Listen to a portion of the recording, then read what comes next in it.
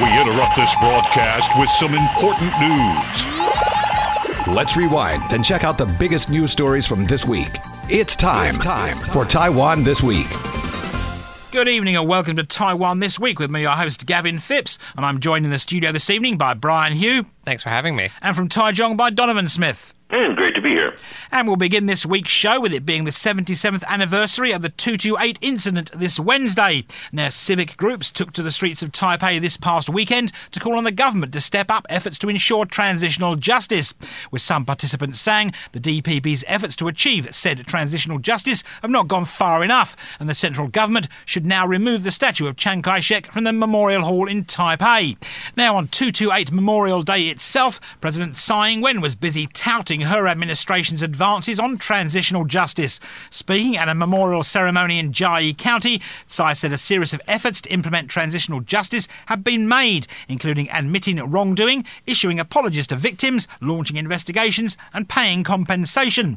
Tsai also said that her administration has passed or amended 5 pieces of legislation formed by a special cabinet-level body to promote transitional justice, and also published 4 investigative reports on the 228 incident and the White Terror period. And according to Tsai, a foundation established last year to oversee compensation for victims of both the 228 incident and the White Terror period has accepted claims from nearly 2,000 applicants so far and paid more than 4 billion NT to victims and their families. Meanwhile, President-elect Lai Ching-te was in Tainan, and speaking at a memorial event there, he said his incoming administration will make every effort to safeguard the island's security and democracy to ensure that the events of the 228 incident never happen again in Taiwan. Lai went on to say that his administration will be focusing on 3 major tasks to address unresolved issues related to the incident. And those 3 major tasks are, according to Lai, number 1, to unify the country and rally people together to safeguard Taiwan to ensure peace, security and democracy. Number 2, that his administration will push legislation related to the Act on Promoting Transitional Justice in order to better learn and reflect on the 228 incident. And number 3, that his new government will expand programs to compensate victims of the 228 incident and their families. Now, in Taipei, Mayor Zhang Wen-an issued another public apology to the victims of family members affected by the 228 incident, and speaking at an event at the 228 Memorial Park, Zhang said the mistakes of history must never be repeated, and as Mayor of Taipei, he will like to once again express his most sincere apologies for all that occurred during the incident. It's the second year that Zhang has made a public apology for the incident while serving as Taipei Mayor, due to who his family are. Now, according to Zhang, 228 memorial events serve as a reminder to commemorate what older generations sacrificed, and he says he'll work to ensure that human rights are respected and that democracy is defended. However, protesters once again attempted to disrupt the Taipei 228 memorial event, as they did last year, and brief scuffles between police and protesters broke out as some people attempted to breach a cordoned-off area. Now, Zhang brushed off the protests and told reporters after the event that, well, it was overall pretty smooth, and he went on to say there were protesters, but he believes the memorial was respectful to the families of the affected. So, Brian, of course, this is the usual thing. Protests have become normal now in Taipei. Of course, before, Zhang Wen and Ma Ying-jeou attended events in Taipei and drew protests, of course. But, I mean, what about other things they said? What about William Lai's 3 points? And what about Tsai touting her administration's efforts? Yeah, so I think with Tsai leaving office and Lai incoming, it's not terribly surprising that Tsai would tout the accomplishments of her administration on transitional justice. At the same time, I don't think it was enough for many civil society groups that have been working on the issue for some time. In the meantime, Tsai was also trying to please members of the public while also not offending independent voters, people that actually may have a mixed view of history that's somewhere in between the pan-green and pan-blue camps. And so one doesn't expect, for example, major moves such as removing the statue from the Chiang Kai-shek Memorial that did not seem to have enough momentum behind it before the dissolution of the Transitional Justice Commission. And it is quite interesting then that in terms of discussing 228 and her own accomplishments regarding clarifying the facts or reparations for 228 and the White Terror, the Transitional Justice Commission did not come up as much because that was itself still a hotbed political issue in the recent election, with the KMT focusing fire on its actions. On transitional justice, there are about, 24 countries roughly that have addressed the issue and that have gone through similar transitions as Taiwan has. Taiwan actually has been about tackled the issue about as mildly as possibly any country on the planet. It's not really addressed the issue. You can actually go online and you can see from the UN and there's an international organization on transitional justice. The amount that Taiwan is addressed is minimal. And there's a lot of problems that Taiwan just simply won't touch. And these include, for example, you have things like, who's been punished for having done or committed atrocities in the past. South Africa went through a truth and reconciliation process where if you came forward, admitted all of the things that you had done that could be called criminal during the apartheid era, you would be absolved and you would not serve jail time, but you would have to come forward and document and admit to what you'd done. None of this has happened in Taiwan. As far as I know, the only people who served any jail time at all, over what happened during Taiwan's White Terror era, were, for example, the murders, the murder trials that followed of the killing of an American citizen. It was Henry Liu in the United States, and of course the United States government was very upset that there was an American citizen killed in the 1980s on American soil, and that included, for example, the white wolf. Now, domestically, about the only person I can think of who's actually served any, or there was any negative repercussions from that entire period, was actually the DPP lawmaker, Huang Guoshu, who from here in Taichung, who it turned out was an informant for the government against the Dangwai, or those who were campaigning for democracy during the 1980s. And he was forced into being an informant. He stepped down from his position in the party and did not run for re-election as a result. These are about the only repercussions for anybody anywhere that I'm aware of for that entire period. But tens of thousands of people died. People had their possessions confiscated. There were tens, or if not hundreds of thousands of people were wrongly imprisoned. But there's been no accountability for any of this. So Taiwan's process has been remarkably minor compared to pretty much every country on the planet. And Brian, why has no one been punished, as Donovan said there? Why do you think? Well, I think in many ways it was the cost for a... Sorry. My turn to do that. In many ways, I think it was the cost for a peaceful transition of power, but at the same time, the KMT was not forced to dissolve. It still remains active as a political force.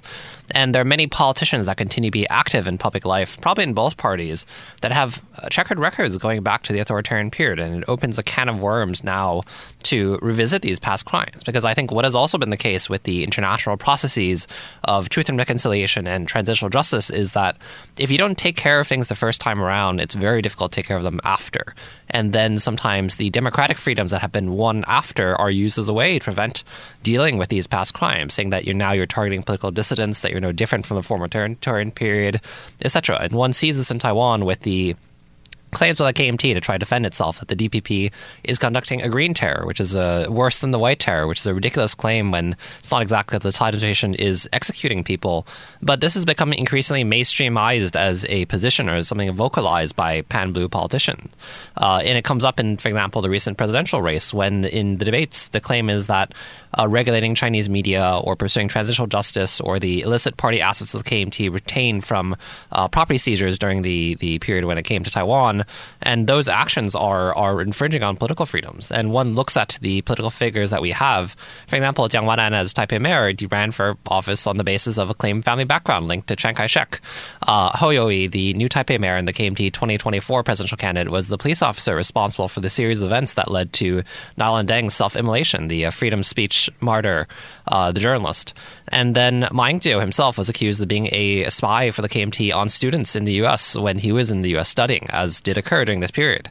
And so how far does it go then when there are very high-ranking political figures that are still implicated in such accusations? And I think that at this point it's very hard to address them. And Donovan, do you think the Tsai administration was a bit nervous about opening a big can of worms here? Yes, absolutely.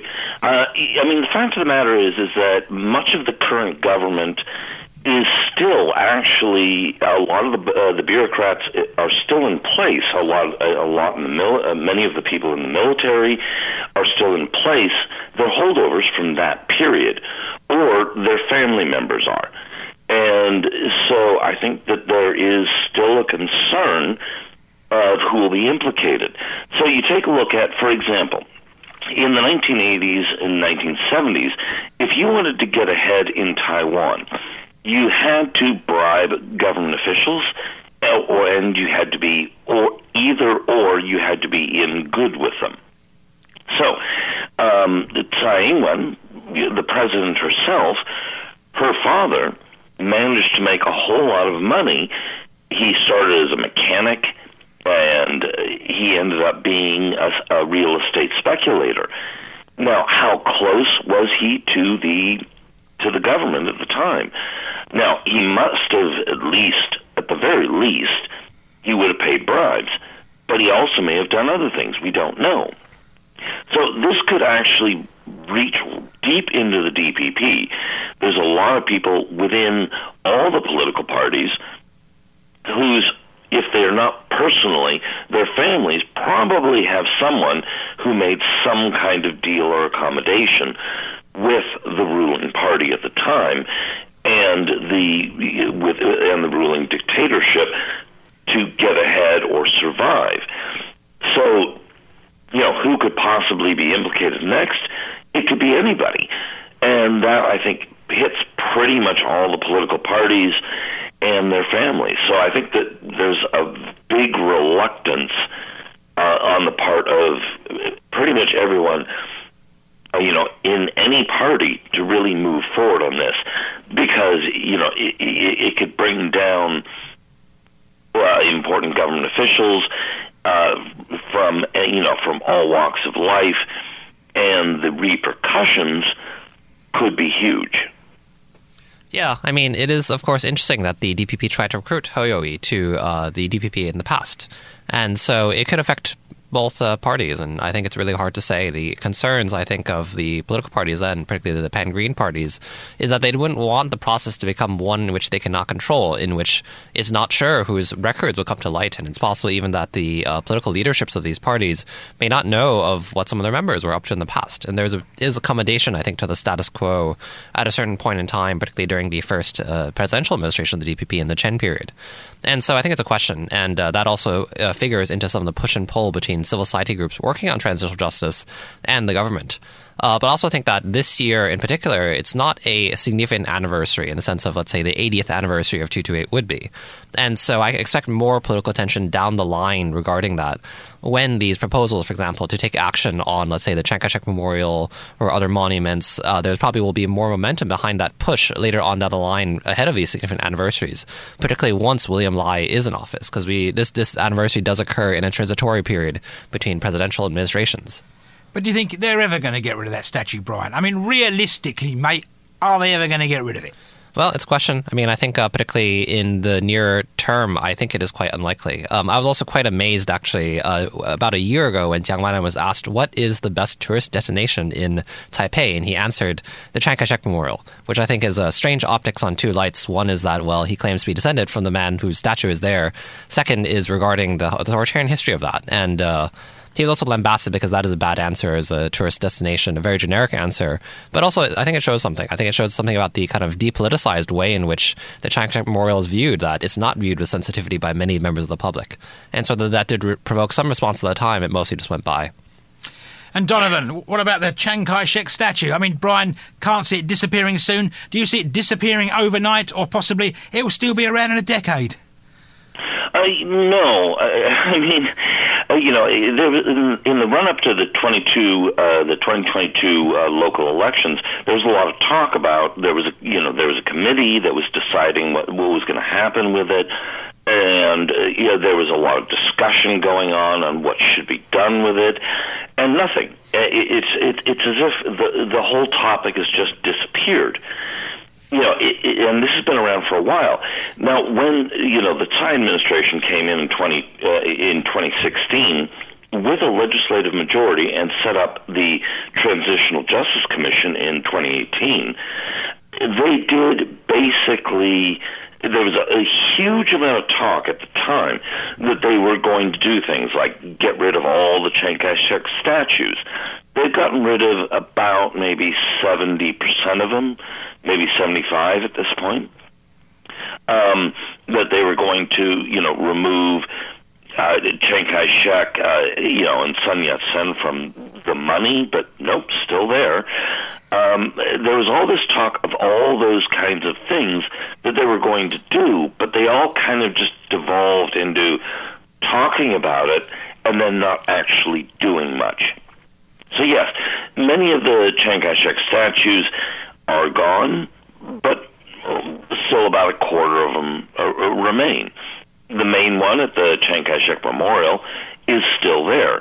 Obviously, Chen Shui-bian tried to change the name of the Chiang Kai-shek Memorial, which Ma Ying-jeou reverted, also with the Zhonghua Post. These kinds of things. So these things keep persisting, and the government really isn't moving on them. The one thing that the DPP did succeed as far as transitional justice was the Ill-Gotten Gains Act, which made sure that all those ill-gotten gains that the KMT had seized or expropriated or stolen during the one-party authoritarian rule era that they had seized were actually taken from them, and they were removed and taken back by the government. But that, of course, had political advantages for the DPP. But the other stuff, they've moved remarkably slowly on. Now, I'm not saying that the reparations to victims was unimportant. They have done that. They put $4 billion into that. And that does matter. Releasing of documents, which they've moved very slowly on, and still there are a lot of questions out remaining. What happened to Lin Yixiong's family, who was murdered? There's still a lot of these questions out there. But, releasing documents, reparations to families, and those who have been committed of crimes wrongfully have been exonerated. These are all good things, but there's so much, and there's so many questions that still remain, and there's been nobody who's been punished or even asked to account for what happened at the time, and it's not going to happen as far as I can tell. And Brian, of course, in the run-up to this year's 228 Memorial Day, there was a notice by a school where it said its students were going to have an event, and there was a backlash against you can't have an event on this day. It's like a sacred day, so to speak. But, I mean, is it a sacred day? Because, of course, there was a concert in the evening of 228 this year, which surely is the same as a bunch of school children going around and doing what they want to do. Yeah, well, the event that caused controversy was by cheerleaders, and they framed it as a party, because I think the concern was that young people perhaps don't know the meaning of 228, and it's just a holiday. And that maybe points to certain issues, I think, with the teaching of Taiwan's past in the educational system. the way young people have commemorated 228 in the past decade, in the years prior to and particularly after the Sunflower Movement in 2014, was through holding a indie rock concert at night. And so that's usually a gathering of civil society groups, including groups that work on transitional justice, an attempt to get young people involved, interested in these issues through something they might find fun. And it differs from the commemorations that take place in the morning, which are much more serious and so forth. But then you do have 228 victims, or white terror victims rather, come and talk about their stories and give speeches. And it's a chance, I think, for young people to also get to know the side of civil society that is involved in such issues and beyond. What's interesting then, though, I think particularly is seeing some of the commercial advertisements for various deals. I saw one by Mr. Donut advertising, for example, you can buy donuts for 228, 228 NT. And the optics of that are a bit strange when we are commemorating a historical massacre, but that is also something that is occurring. And I think the framing of the holiday as Peace Day is, in fact, depoliticizing it, not talking about the history and just framing it as general, it will never happen again, but not wanting to discuss the details. And so that is also part of the contention between the commemorations of 228. And for example, in the past, when the KMT was in power, there was research being funded through the Taiwan Foundation for Democracy, downplaying the numbers killed or saying they were all communists or that the victims were mostly Weishenren. And that is still, I think, a matter of contention, and it's still something that is fought over between the political camps in Taiwan. So, I mean, Brian, do you think Peace Day sounds better than Memorial Day, or should it be called the 228 Memorial Peace Day, maybe? I think it could be more political. I'm mentioning that 228 specifically refers to a historical massacre. And I think it's quite remarkable because there are many in Taiwan descended from those that experienced the political persecution or were caught up into it or knew someone who was taken in. But then because of the decades of silence that followed, then there are people that just don't know, or their parents or grandparents are not willing to talk about it. And Donovan, so young people today, I mean, should they go to a rock concert, a pop concert, an indie concert, whatever you want to call it, or should they go and watch the memorials that take place during the daytime? Well, I mean, I think it depends on, the thing is that the fundamental point of it's called the 228 Peace Memorial Day. And fundamentally, I think the whole point of the day is to think about what happened on 228, or the events that led up to 228 and the White Terror that followed, and to think about the lessons that we need to learn about this. I mean, obviously, tens of thousands of people were killed, hundreds of thousands of people imprisoned, people's lives were destroyed. Generations wouldn't even talk about it. So generations of young people grew up not even knowing what had happened to their own family members, much like, say, for example, Tiananmen. The Tiananmen massacre is covered up in China. Young people don't even know about it. So what they do, if you go to, whether they go to one of the solemn ceremonies at one of the 228 memorials in one of the cities, or they go to an indie concert, the important thing is to stop and give a little bit of thought to the lessons learned from it. Whether somebody stands up and gives, a speech, and usually what they do is they bring in people whose family members had been killed on 228, or people who had lived through it. They bring these victims up and talk about it. Or you go to an indie concert where you have bands that are singing about topics related to the subject. So, for example, Phonic has quite a few songs that are directly related to lessons from the martial law era. The idea, fundamentally, how you commemorate it, I think is less important than that you actually are commemorating and remembering what actually happened through 228 and through the White Terror period. So, the form that the individual person takes in doing so, I think is less important that they are reflecting on those issues. And of course, Brian, I mean, in a few years there won't be as many people who actually have vivid memories of 228 because, of course, they're all rather elderly. Absolutely. So it is quite interesting because in terms of, let's say, looking at every year when there's new scholarship on 228 or the White Terror, or just in terms of the commemorations, now they are lumped together because although 228 is commemorated as the start of the White Terror, it is also not the entirety of the White Terror, which stretched for decades. But particularly because of the fact that there are less 228 survivors around who can tell their stories, there's now the kind of lumping together of the two, and that's something that's increasingly happened with commemorations, even in the past decade, I've noticed, because of the fact that there are less people around. And so maybe that points to the importance of commemorating 228 and the White Terror, because these people will not be around forever. And I think a lot of these issues that are still unresolved may not be resolved in these people's lifetimes. But that raises the question, particularly how young people remember this.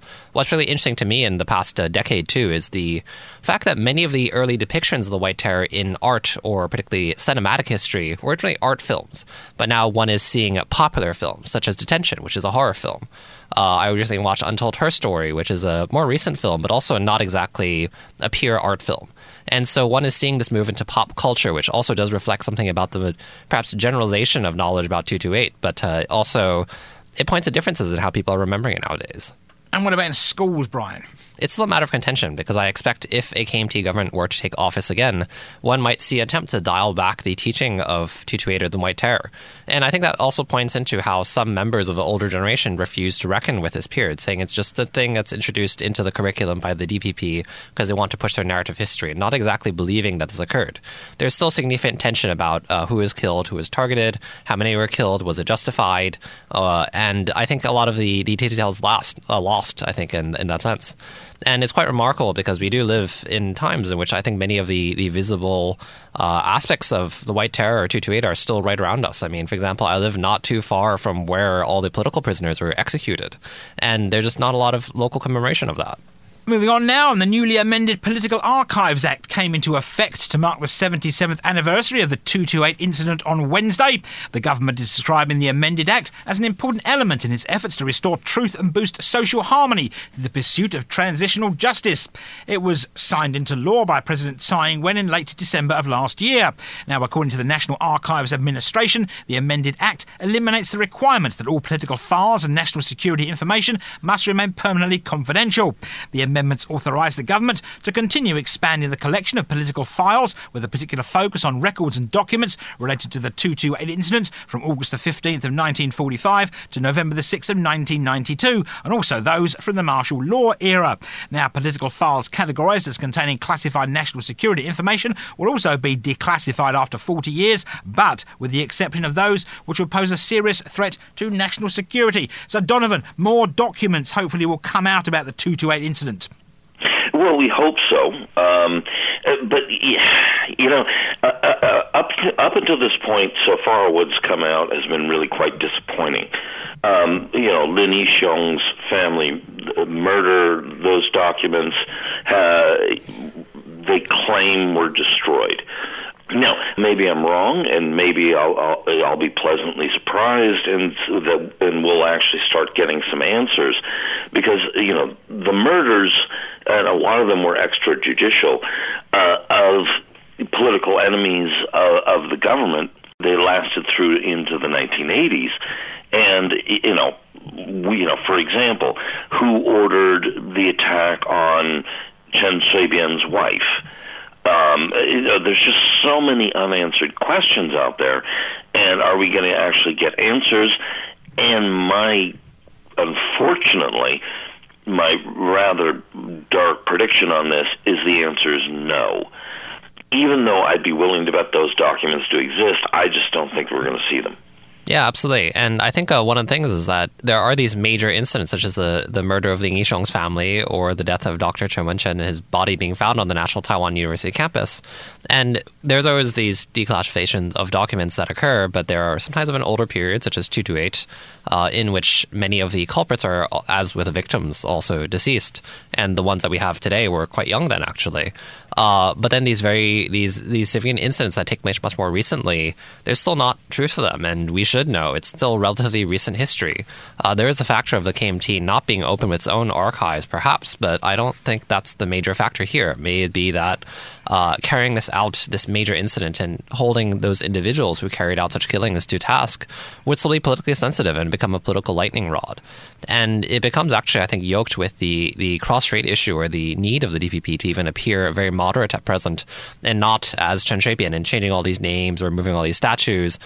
Taking action on this issue has now become caught up in that. And it's very unfortunate. And it actually limits the actions I think the DPP can take, even regarding killings are in recent memory. And Li Yixiong is still alive, and perhaps, hopefully, he can see justice for his family one day while he is still alive. But time is running out.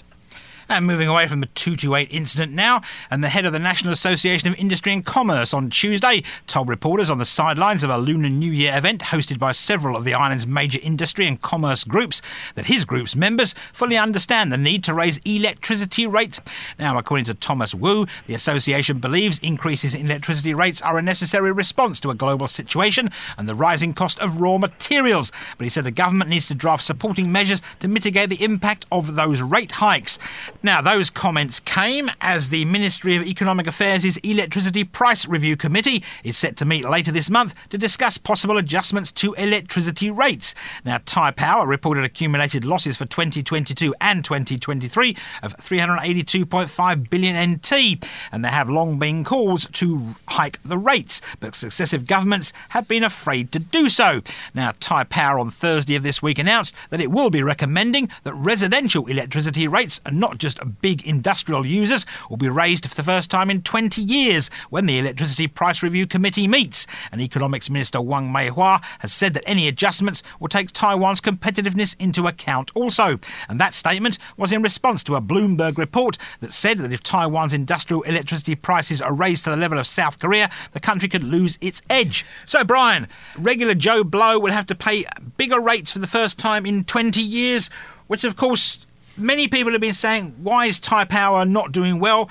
Could we simply not pay more electricity? Yeah, so it is a debated issue, and I think that particularly there's reluctance to raise the rates ahead of elections because you might be punished for that.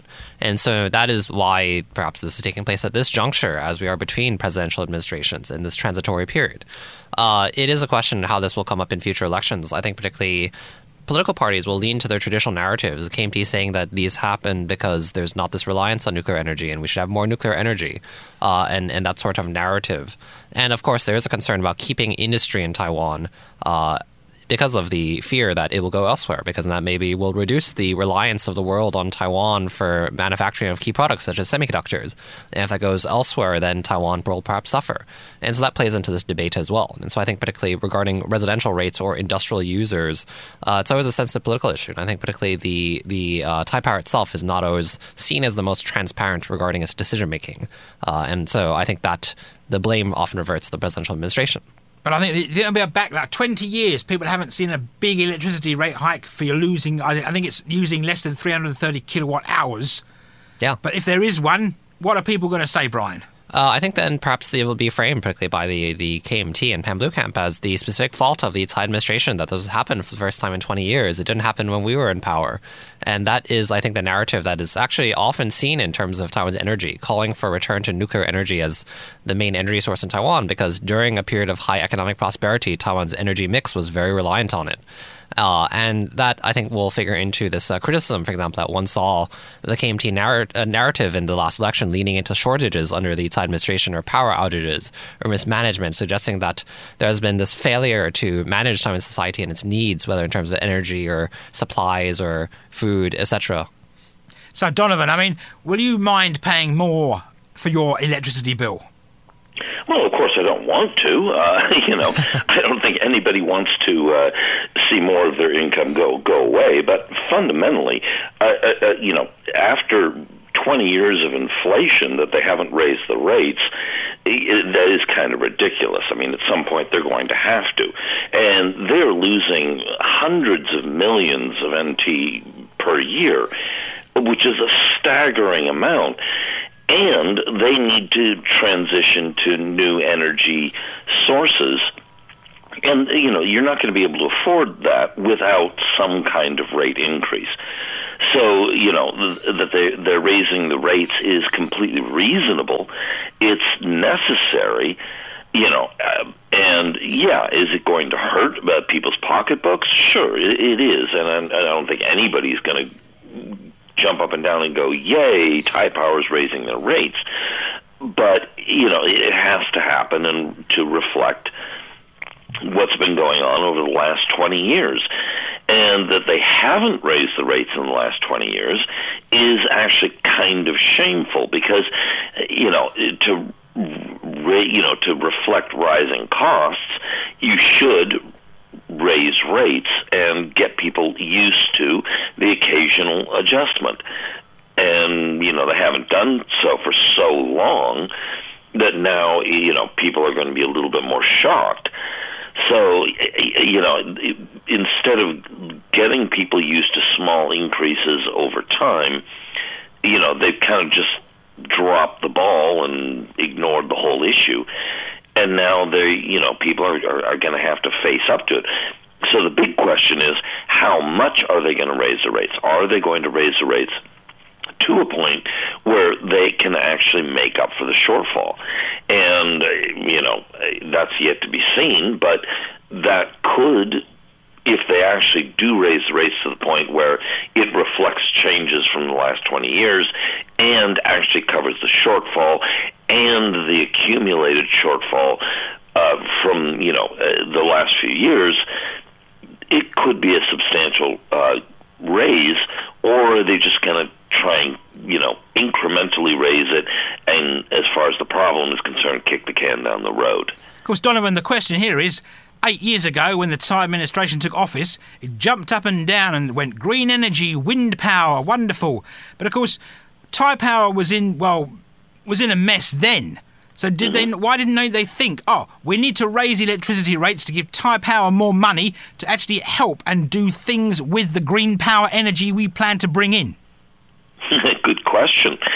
I think, ultimately you're going to have to, get Tsai Ing-wen and her administration to answer for that, because they really needed the money to make big investments. Now, they did get private investment in, for example, offshore wind, and a lot of these companies came in, and the feed-in tariffs, or the amount of money that Tide Power was willing to pay for the power that they produced, initially was quite high, probably far more than Tide Power could actually afford. But, and so they probably promised more than they could actually pay for. But, of course, they're guaranteed, they're a state-owned corporation, so of course they're backed by the government, so no one's worried at the end of the day they're going to pay their bills. But they started dropping the feed-in tariffs because, of course, Tide Power was underfunded, and so what happened is the investment that was going into offshore wind started to weaken. And the regulations in Taiwan are quite ridiculous when it comes to operating offshore wind. Just things like how boats go in and out of a port are to service the offshore turbines are extraordinarily complicated. And then you had the pandemic. And so there's been so many problems with this, even though there's massive potential here. Fundamentally, Taiwan has a regulatory environment that's not been very good, and the feed-in tariffs have been dropping. About the only thing that's sustaining it is you have companies like TSMC, which has told the companies that they supply that they will try to transition to 100% renewable energy. The only way they can do this is fund these offshore wind farms, and then, so what they're doing is they're now paying more than Tide Power is for the power from the offshore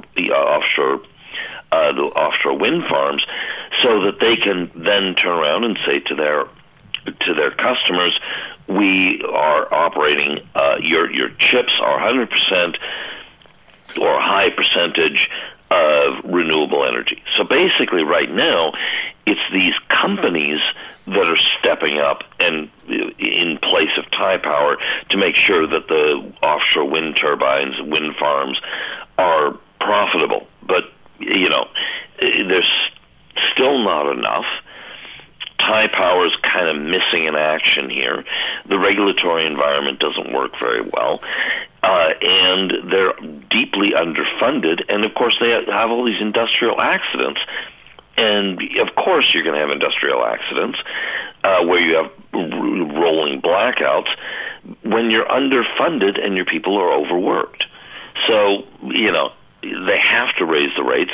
And, the question is, will they raise the rates to make sure that Taipower is actually more functional and is doing its job and can actually achieve the goals that the government has set out for it, or not? And we haven't seen, we don't know yet. So, Brian, Taipower basically needs to get his act together. Yeah, Stop fiddling around with things. That's always been I think, criticism of Taipower for some time, because it is not seen as, again, lacking transparency or efficiency. And then you do have these frequent accidents, unclear decision-making to the public, and I think they're quite criticisms of it in that sense. And so I think that also points to broader issues regarding the way energy industry works in Taiwan. Well, it also says something about the government, Brian. Because, of course, we say Taipower, but, of course, Taipower is owned by one entity. Yeah, that's right. Though it is also its own vested interest group in that sense. But it's not owned by the people, because it gets told what to do by a certain bunch of people that live in the building. Which often change. And that's where we have to leave it here this week on Taiwan This Week. And I've been joined in the studio today by Brian Hughes. Good night. And from Taichung by Donovan Smith. Been great to be here. And thanks for tuning in to this week's edition of Taiwan This Week here on ICRT with me, Gavin Phipps. And don't forget to check out Taiwan This Week podcast in your favourite podcast app, where you can get access to all our previous shows. Tune in again next Friday evening at 9 for another informative look at the top stories of the week with Taiwan This Week. And don't forget to also check out our podcast on our website, icrt.com.tw. Now keep it here for more music and news only on ICRT FM 100.